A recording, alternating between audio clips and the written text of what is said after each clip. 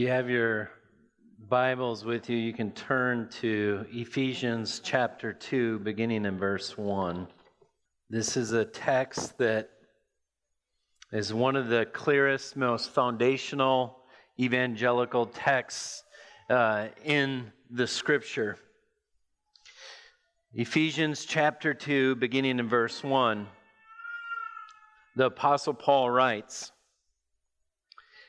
"And you were dead in your trespasses and sins, in which you once walked, following the course of this world, following the prince of the power of the air, the spirit that is now at work in the sons of disobedience, among whom we all once lived in the passions of our flesh, carrying out the desires of the body and the mind, and were by nature children of wrath, like the rest of mankind. But God, being rich in mercy because of the great love with which He loved us, even when we were dead in our trespasses, made us alive together with Christ. By grace you have been saved, and raised us up with Him, and seated us with Him in the heavenly places in Christ Jesus, so that in the coming ages He might show the immeasurable riches of His grace in kindness towards us in Christ Jesus. For by grace you have been saved through faith, and this is not your own doing.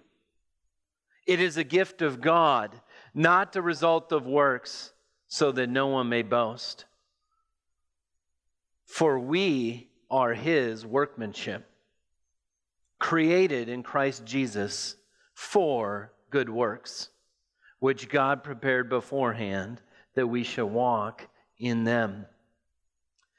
Father, I pray that your Spirit would do the work that it promises to do, to soften hearts, to open eyes, to give understanding to spiritual truths. And Father, as we look at grace that is immeasurable, Lord, I pray that you would help our hearts understand, that we might respond accordingly. Lord, I pray this in Christ's name. Amen.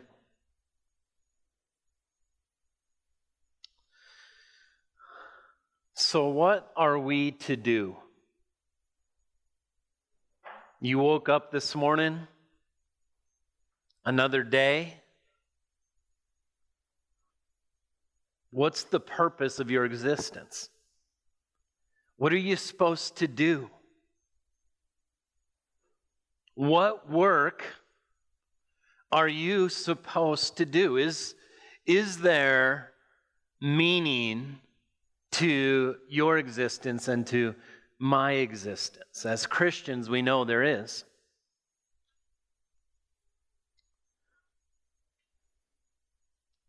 In Romans chapter 12, Paul tells us two things to do in light of the grace of God. In a sense, Ephesians 2 is like a small microcosm of what Paul says in Romans in the first 11 chapters. Here's what he says: "I appeal to you, therefore, brothers, by the mercies of God, present your bodies as a living sacrifice." There's the first thing. Your body is to be a living sacrifice, holy and acceptable to God, which is your spiritual worship. Secondly, do not be conformed to this world, but be transformed by the renewal of your mind, that by testing you may discern what is the will of God, what is good and acceptable and perfect. Present your bodies to God and be transformed by the renewing of your mind. Paul has been praying that we understand, that we know. Last week, at the end of chapter 1, Paul is praying, and he's praying for three things that we remember. He's praying that we remember the hope of our calling. When God called you into existence spiritually, the moment you trusted Christ, you are called to a hope that can never be extinguished. It's an eternal hope. Every spiritual blessing is yours and mine in Christ. He calls our minds to the past when we came into faith. And then he takes us all the way to the end, to our inheritance. He calls us to know the hope or the glory of our inheritance, which is in the future, when we get to see the full extent of our salvation in Christ, even being seated with Christ on the throne at God's right hand in heaven. And then the third thing he wanted them to know, I think, continues into this text. And that is the greatness of his power. Look at verse 19. Ephesians 1, verse 19. He wants them to know what is the immeasurable greatness of his power towards us who believe. That's in the present tense. He wants us to remember our calling, our future, but right now, he wants us to know the immeasurable greatness of his power towards you. In Christ Jesus, towards you. See, when you get up in the morning and it's like, what do I do?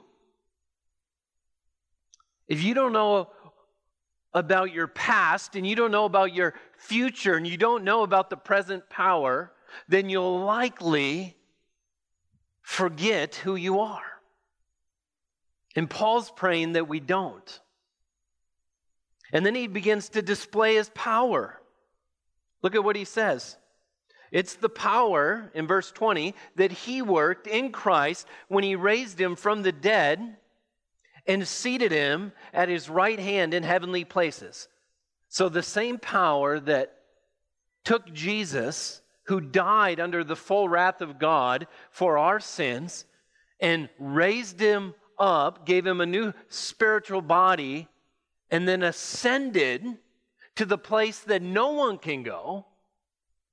Surely no man can go. But by God's power, Christ, the man for us, is seated at the right hand of God. So that same power is the power that's towards us. What kind of power is this? Verse 21. Far above all rule, all authority, power, and dominion.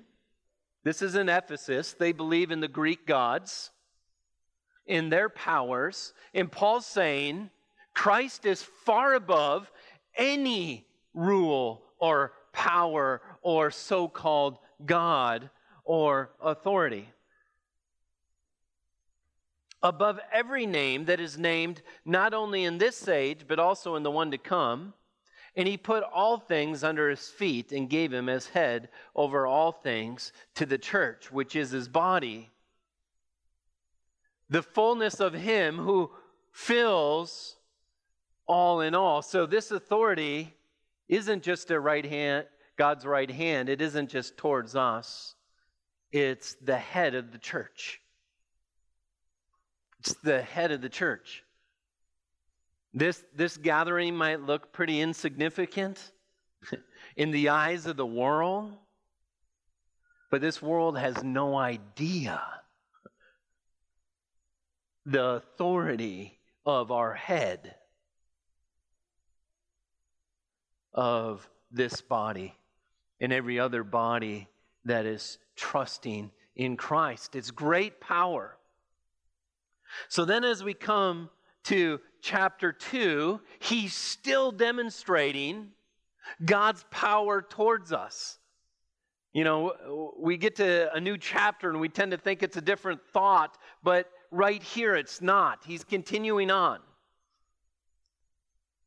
So here's how he puts it on display. If you see in your notes, the charge of this message is to consider the resurrection power of God towards you in your salvation, and then work. You're to see God's power towards you in your salvation, and then you are to get to work, and I am to get to work. In order to do that, I not only need to know, I need to believe these things. Point one, do you believe you're as dead as God says you were? All right, let's look at it. Verse 1, and you. I think you is referring to Gentiles in Ephesus. He's going to talk about you, and then he's going to talk about us. All right, but right now he says, and you were dead in the trespasses and sins in which you once walked, following the course of this world. What do you mean they're dead? They're alive. In this world, there can be talented people. Talented people that are so intellectual, so rich, so eloquent, so vivacious with life flowing out of them. And yet those very people can be dead in the only area that really matters in this world. Their soul can be dead. The only way you can be alive is to be connected to life. Jesus Christ is the way, is the life. But he's speaking to believers who were at one time dead, separated from the life source, because sin always separates. They were dead in their trespasses and sins. Isaiah 59:1 says, behold, the Lord's hand is not shortened that it cannot save, or his ear dull that it cannot hear. But your iniquities have made a separation between you and your God, and your sins have hidden his face from you so that he does not hear. Someone who's separated from God is spiritually dead. And it's because of their sins.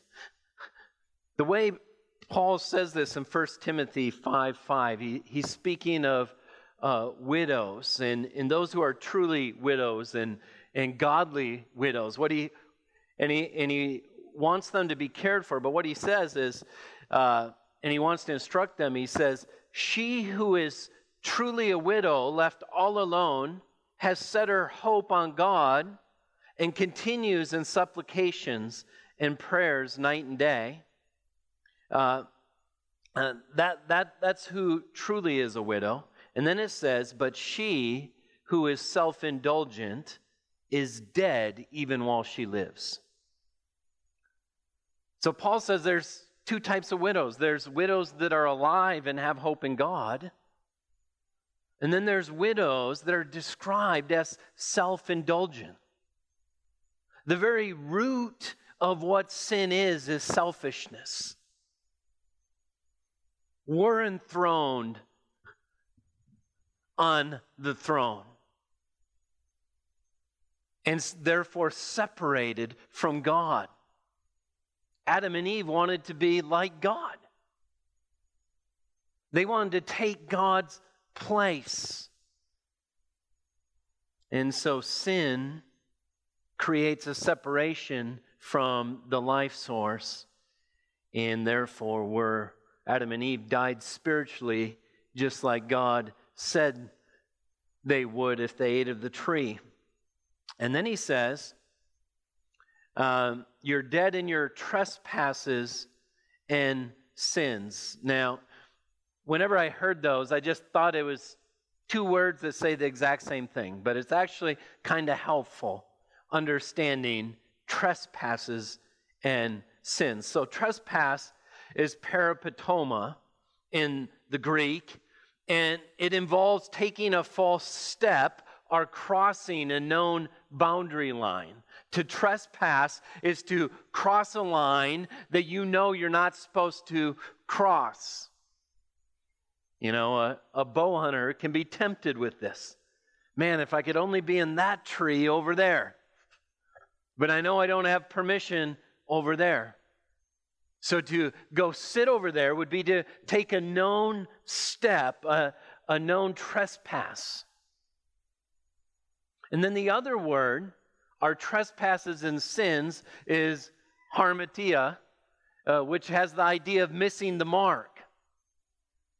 One is doing what you know you shouldn't do, and the other one is failing to do what you were supposed to do. For all have sinned and fallen short of the glory of God.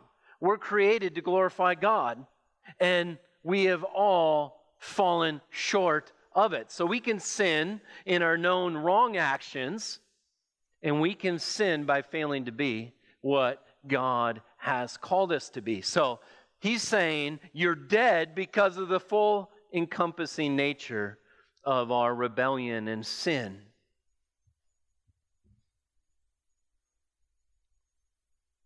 And then it says, in which you once walked. This word, peripateo, means walking around. You once walked around. It was your way of life. He's speaking to believers, and he says, you used to just live a way of life of sin. You just walked around in it. Following the course of this world. That word course is the word eon.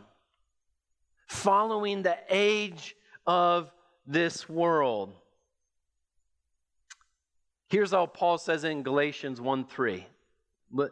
Listen how he starts out this letter. Grace to you and peace from God our Father, the Lord Jesus Christ, who gave himself for our sins to deliver us from the present evil age.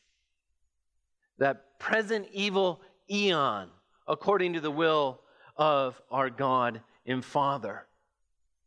So he's saying you're dead in your trespasses and sins in which you once walked in this present evil age. Christ was sent to deliver people that are totally enslaved in this evil age. The course of this world. World here isn't talking about all-encompassing the whole world. It's talking about the world system. This satanic system that's in place. The present evil age. There is a system. There is a unity in everyone who is outside of God. Man is united against God, even though it takes different forms. And Paul's trying to remind them, remember, of Christ's power towards us, God's power towards us. And he says, remember what you were? You were dead in your trespasses and sins, following the course of this world system. This world system that dehumanizes people, teaches people they're like animals, whose leaders lead as though they will not give an account to God. The world system has leaders that are autonomous to themselves. They don't fear God with how they treat who's ever in their care. It's an oppressive system. It's a materialistic system. The course of this world worships the creature rather than the Creator. Before you saw Christ, before you knew Christ, you just worship the stuff He made. Whether it's yourself, whether it's your girlfriend, whether it's your children, whether it's your job. Rather than seeing so many of those things that are good gifts, we worship them. They become our life. Our whole life hinges upon them. Relativism is a part of this system. There are no moral absolutes. There's no one outside of us that can tell us what to do. We're living in the midst of a culture, of a present evil age that likes to imagine they're living in a world without God. MacArthur says this. He says, what we often call the spirit of the times reflects the wider course of this world, a course in which men are in basic agreement about what is right and wrong, valuable and worthless, important and unimportant. Sinful men have many different ideas and standards, but they are in total agreement that the network of things in this world is more important than the divine perspective of God. In this most basic world outlook, they are of one mind. They are resolute to work to fulfill the goals and value system, are the goals and values of their system, though it defies God and always self-destructs. And then he would summarize it in 3 elements. He says that this world system that's characterized in our world is characterized in humanism, materialism, and illicit sex.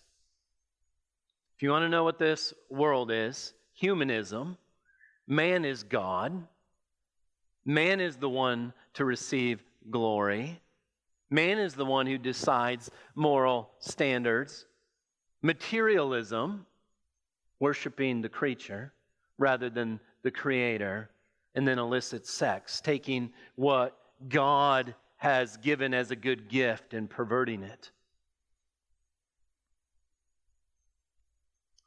And so we read that you were dead in your trespasses and sins in which you once walked, following the course of this world. And then he says, following the prince of the power of the air, the spirit that is now at work in the sons of disobedience.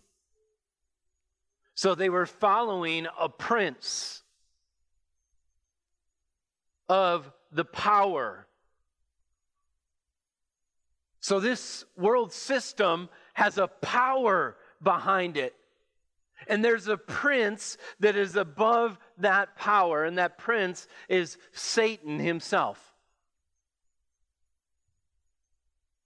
We often, in the modern age, make too light of the spiritual warfare that we are in. Here MacArthur says, during the present age, he and his demon hosts dominate, pressure, and control every person who is unsaved. He is the personification of spiritual death because he is the personification of rebellion against God, and so is the system he designed. He's the prince of the power of the air. I think the air is saying in heavenly places, in the spiritual world that we cannot see. In fact, in chapter 6 of this letter, Ephesians 6:12, here's how he says it. He says, we don't wrestle against flesh and blood, but against rulers and against authorities, against cosmic powers over this present darkness, against spiritual forces of evil in heavenly places. In heavenly places. I think that's the air. He's the prince of the power of the air.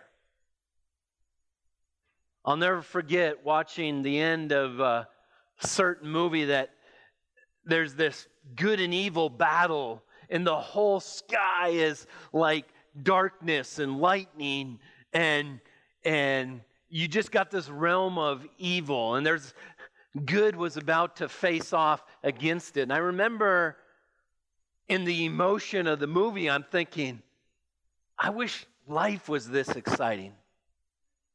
And then it dawned on me, what am I thinking? This is actually what the Bible describes. You used to be dead. You were controlled by the evil ruler of this present darkness and his demons. They're in heavenly places. Christian, do you know your battle? Do you know what you were saved from?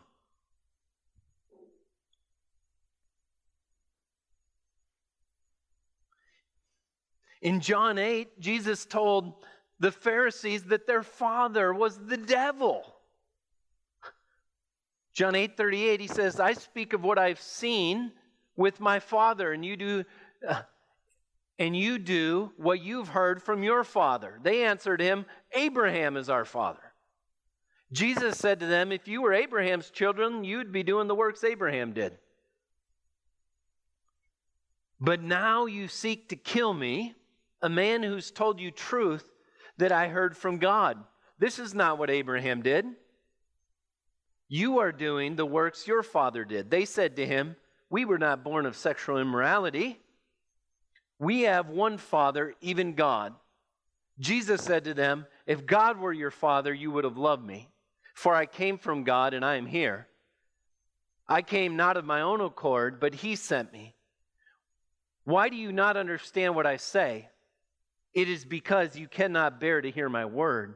You are of your father, the devil, and your will is to do your father's desires.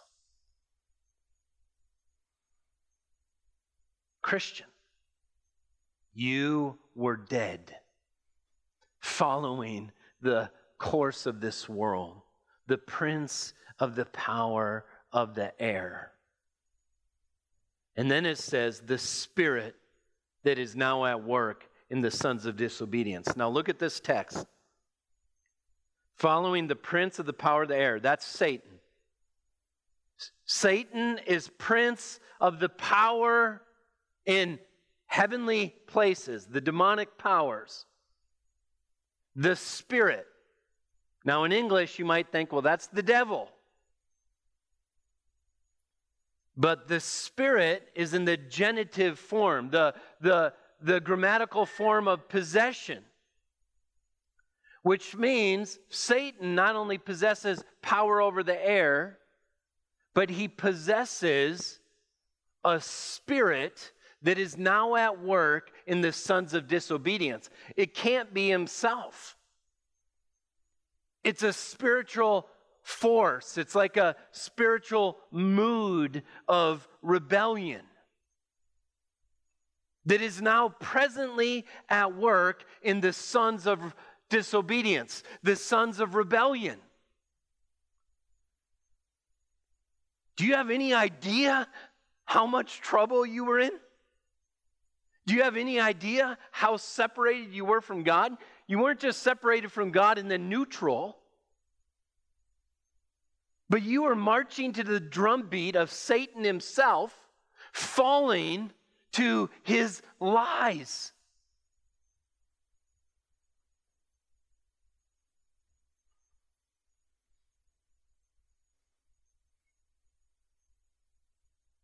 John Stott says, since Scripture identifies the devil not only as the source of temptations to sin, but also a lion and a murderer, we may safely trace all evil, error, and violence back to him in the end. Here's what he's saying. He's saying when it says that we're following the prince of the power of the air, the spirit that is now at work in the sons of disobedience. By the way, where it says at work, that's energo. That's the same power that raised Jesus from the dead, this is the same idea. That the devil also has power through a spirit that's working and evil attitude that comes with the temptation. So you have Christ working and you have the devil working that is now at work in the sons of disobedience. He's saying Satan isn't just merely a tempter saying, hey, you should do this and now it's your choice. But he actually comes with spiritual power too. Are you culpable for your sin? Yes. Is Satan culpable for your sin also? Yes. You see, when you self-destruct and die, I shouldn't say you, when an unbeliever self-destructs and dies, I think the Bible describes Satan as a lion that devoured that person, as a murderer that murdered that person.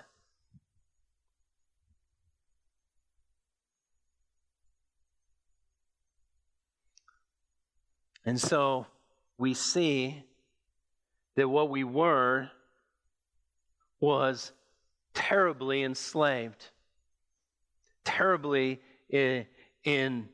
we're not only spiritually dead, but we were totally influenced by Satan and his world system and the spirit that he works in non-believers' lives. But it says we were sons of disobedience. We're accountable. We were rebels.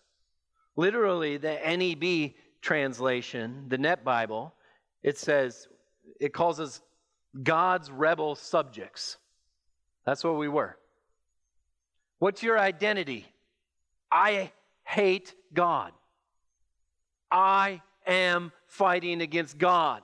I am enthroning myself. That's what I was. That's what I was before. And then it says in verse 3, among whom we all. So now he's transitioned the pronouns.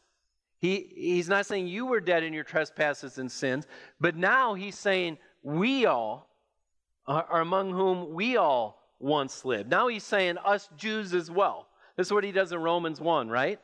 The Gentiles are condemned in sin. The Jews are condemned in sin. Mankind is condemned in sin. That's what he's doing here. And so he says, among whom we all once lived in the passions of our flesh, carrying out the desires of the body and of the mind. So it's important when you read that we all once lived in the passions of our flesh, that you don't just see our body as evil, because it's not. God made our body good. And so when he's talking about the passions of our flesh, what he's talking about is the sinful, selfish, God-rebelling, idolatrous worship of good things God's given us. Hunger for food is good. Gluttony is a sin. Sleep is good. Slothfulness is a sin. Sex inside marriage is good, and sex outside of marriage is sin. And so we get the idea that we all used to be controlled and enslaved by our passions. Your greatest urge controls your next act. He says we all once lived that way. We were enslaved not only to this world, not only to the devil, but our own passions we had no control over. Passions of our flesh, carrying out the desires of the body and of the mind. You know, the text we started with in Romans 12. You know, we're told what to do with our bodies. We're told what we're to do with our mind. And here Paul describes that our passions were out of control both with our bodies and with our thinking. And so we can sin with our thoughts and we can sin with our bodies. You know, passions of the mind, intellectual pride, false ambition, rejection of known truth, malicious, vengeful thoughts, and you could go on and on and on. Out of control thinking, drunkenness of thinking, sinful worry. All these are how Paul describes how we were used to be enslaved. And then he says, and we're by nature children of wrath like the rest of mankind. Literally, who is that over there? Who is that over there? From God's perspective, that is the subject of my wrath because of their rebellion. That's what we were. If you say, what's the most important part of life?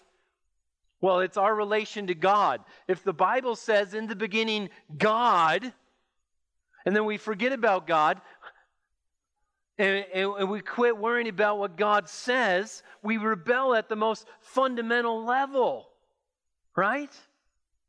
And so we were by nature children of wrath. And then it says, like the rest of mankind, everyone is encompassed in this. You know, in John 3:18, it says, whoever believes in him is not condemned. Whoever does not believe is condemned already, because he has not believed in the name of the only Son of God. In verse 36 of John 3 says, whoever believes in the Son has eternal life in the present. Whoever does not obey the Son shall not see life, but the wrath of God remains on him. In this room, there's people who have life. And in this room, there are people who right now, as we sit, are children of wrath. They're spiritually dead. They're deceived by the world system. They're deceived by the lies of Satan. And the ultimate proof of that is they've heard of Jesus Christ and they say, no, not interested.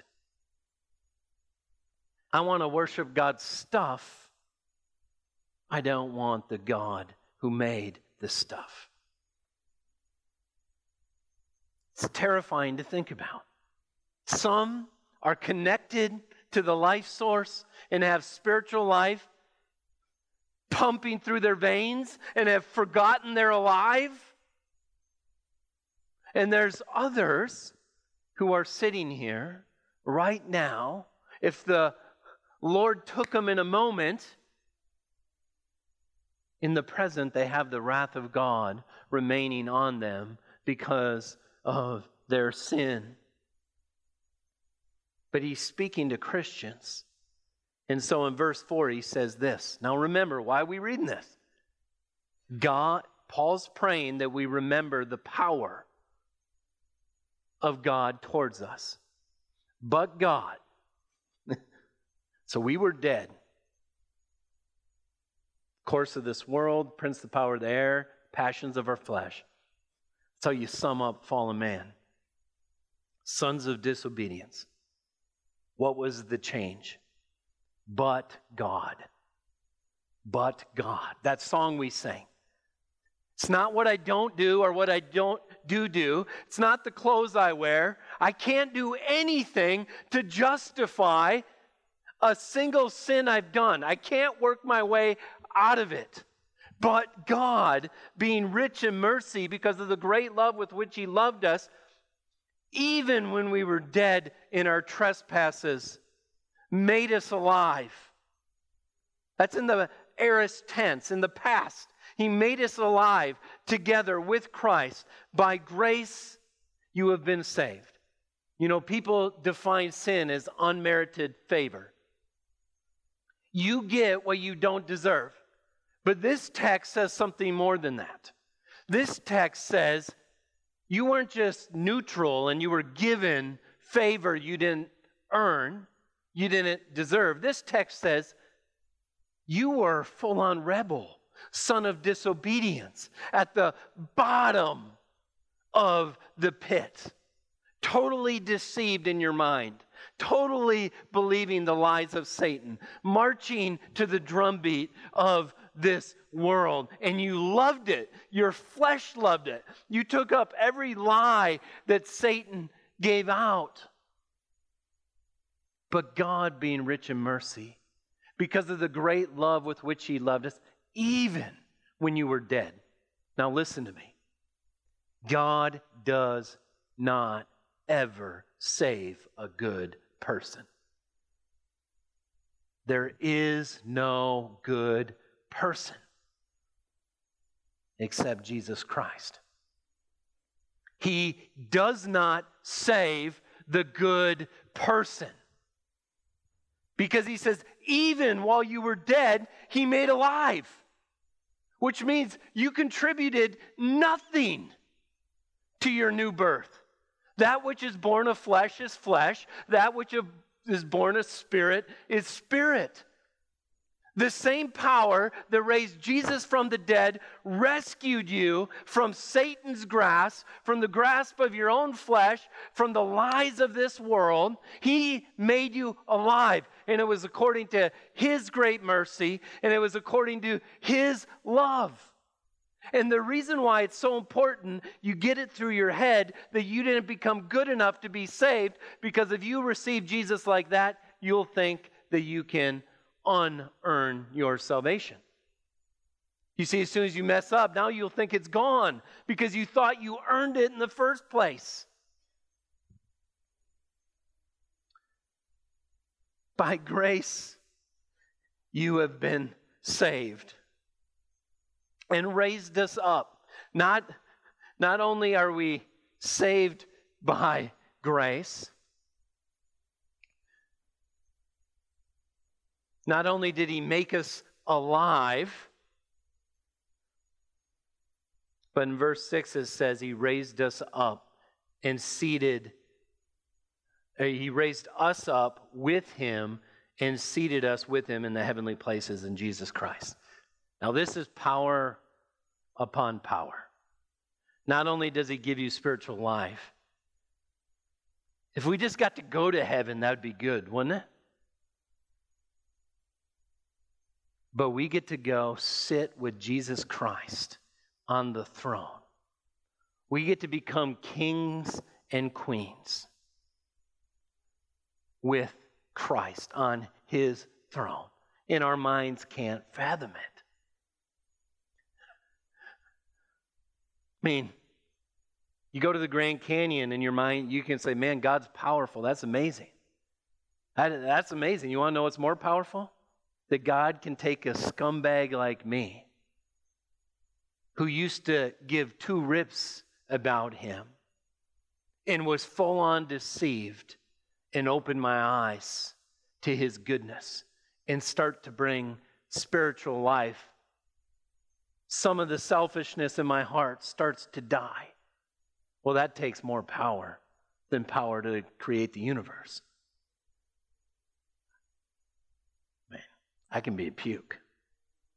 Ask Laura. Ask my kids. If God can raise us up, what is this power that is towards us in Christ Jesus? And then we're seated with Him in the heavenly places. Verse 7, this is going to blow your minds. So that in the coming ages, He might show the immeasurable riches of His grace and kindness towards us. His power is towards us. His immeasurable riches of grace and kindness is towards us. So that in the coming ages, this is the most we know about all eternity. Right here. You're not going to get more information than this. You're seated on the throne with Christ. And in the coming ages, from a human perspective, I don't even know how to say this because I know it's not going to encompass it fully. The first day, riches of grace 1,000 times more than I ever could have expected. Day one in heaven.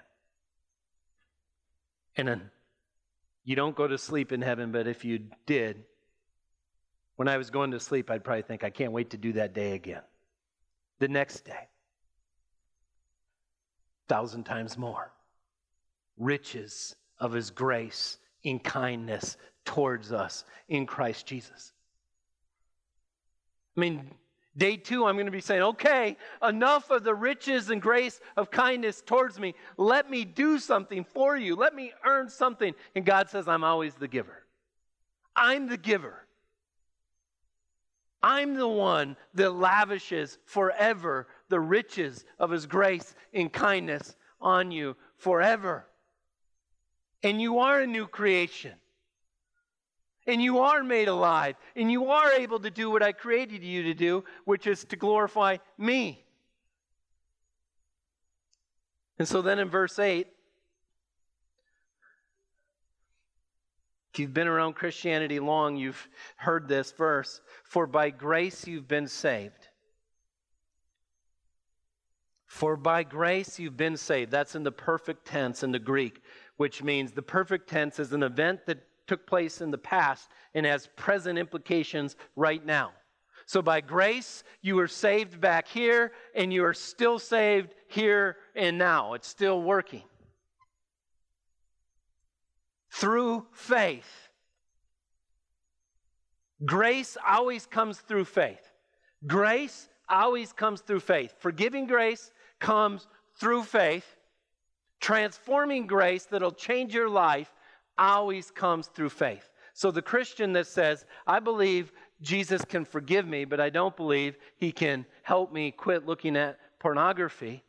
I say, why do you have faith in one area and you don't believe Jesus when he says he's going to conform you in the image of Christ? Because when you start believing he's going to do what he said he would do, that's when transforming grace starts to come towards you with power. And not in your own strength, but with the strength of Christ, you begin to crush sins in your life. Growing up, I was always taught to believe in forgiving grace. No one ever helped me see that I need to believe every day, fight the fight of faith in the transforming grace. Because it's easy to know something, it's hard to believe it. And trust in it. So he says, by grace you've been saved through faith. This is not your own doing. Now, what is the this referring to? We know for sure from the text it grabs the faith. Most commentators think it grabs also the grace. For by grace you've been saved through faith, and this is not your own doing. Paul's saying, right here, he's expecting them to say, yeah, but I believe. Yeah, but I believed. He says, even your faith. You know, when Jesus told Lazarus, get up. He's dead for 4 days. He says, get up. Get up. Have you ever gone to the funeral and told the body to get up? Someone would say, he's dead. He can't get up.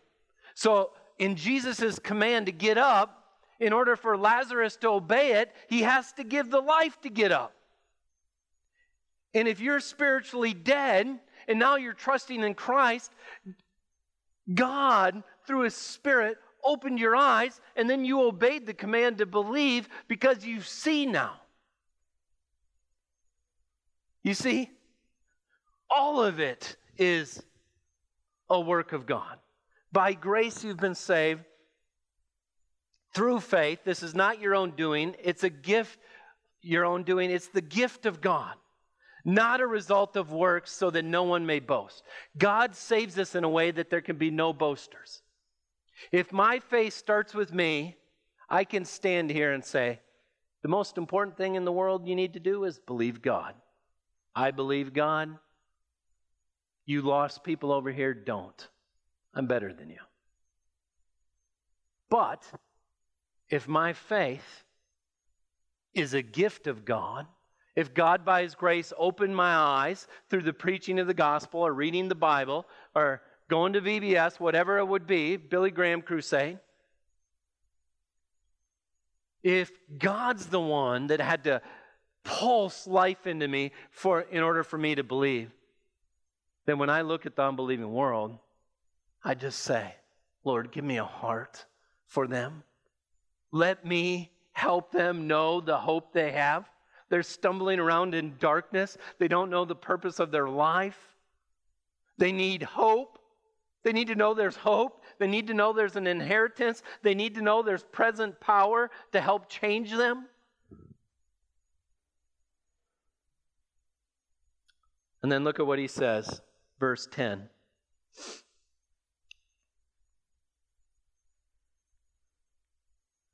For we are his workmanship. You are his artwork. You're his artwork. You're his building. For we are his workmanship, created in Christ Jesus for good works. You didn't create yourself. You didn't give yourself spiritual life. God's power pulsed towards you so that just as Christ was dead and raised, so you were dead and were brought to spiritual life. You are his workmanship. Now I love this. Created in Christ Jesus for good works, in which God prepared beforehand that we should walk in them. How sovereign is God? God chose you before the foundation of the earth in chapter 1. Right? Not only did he choose you before the foundation of the earth, that you would be holy and blameless before him, that you would be adopted into his family, he also ordained the good works you would do after he brought you from death to life. So the Christian that says, well, I'm already saved, I'm not worried about living for God, that doesn't even make sense. It'd be like a man that couldn't walk, and Jesus heals him, gives him new legs, and then he sits in a wheelchair. Walk! Work, Christian! You've been brought from death to life. Glorify God with your life. The purpose for your life is beyond what our minds can imagine. And as we continue on in Ephesians, we're going to remember we're in a spiritual battle. We're going to be told in chapter 6 to put on the full armor of God. We have to fight with faith in God's word as Satan delivers lies to us to capture us.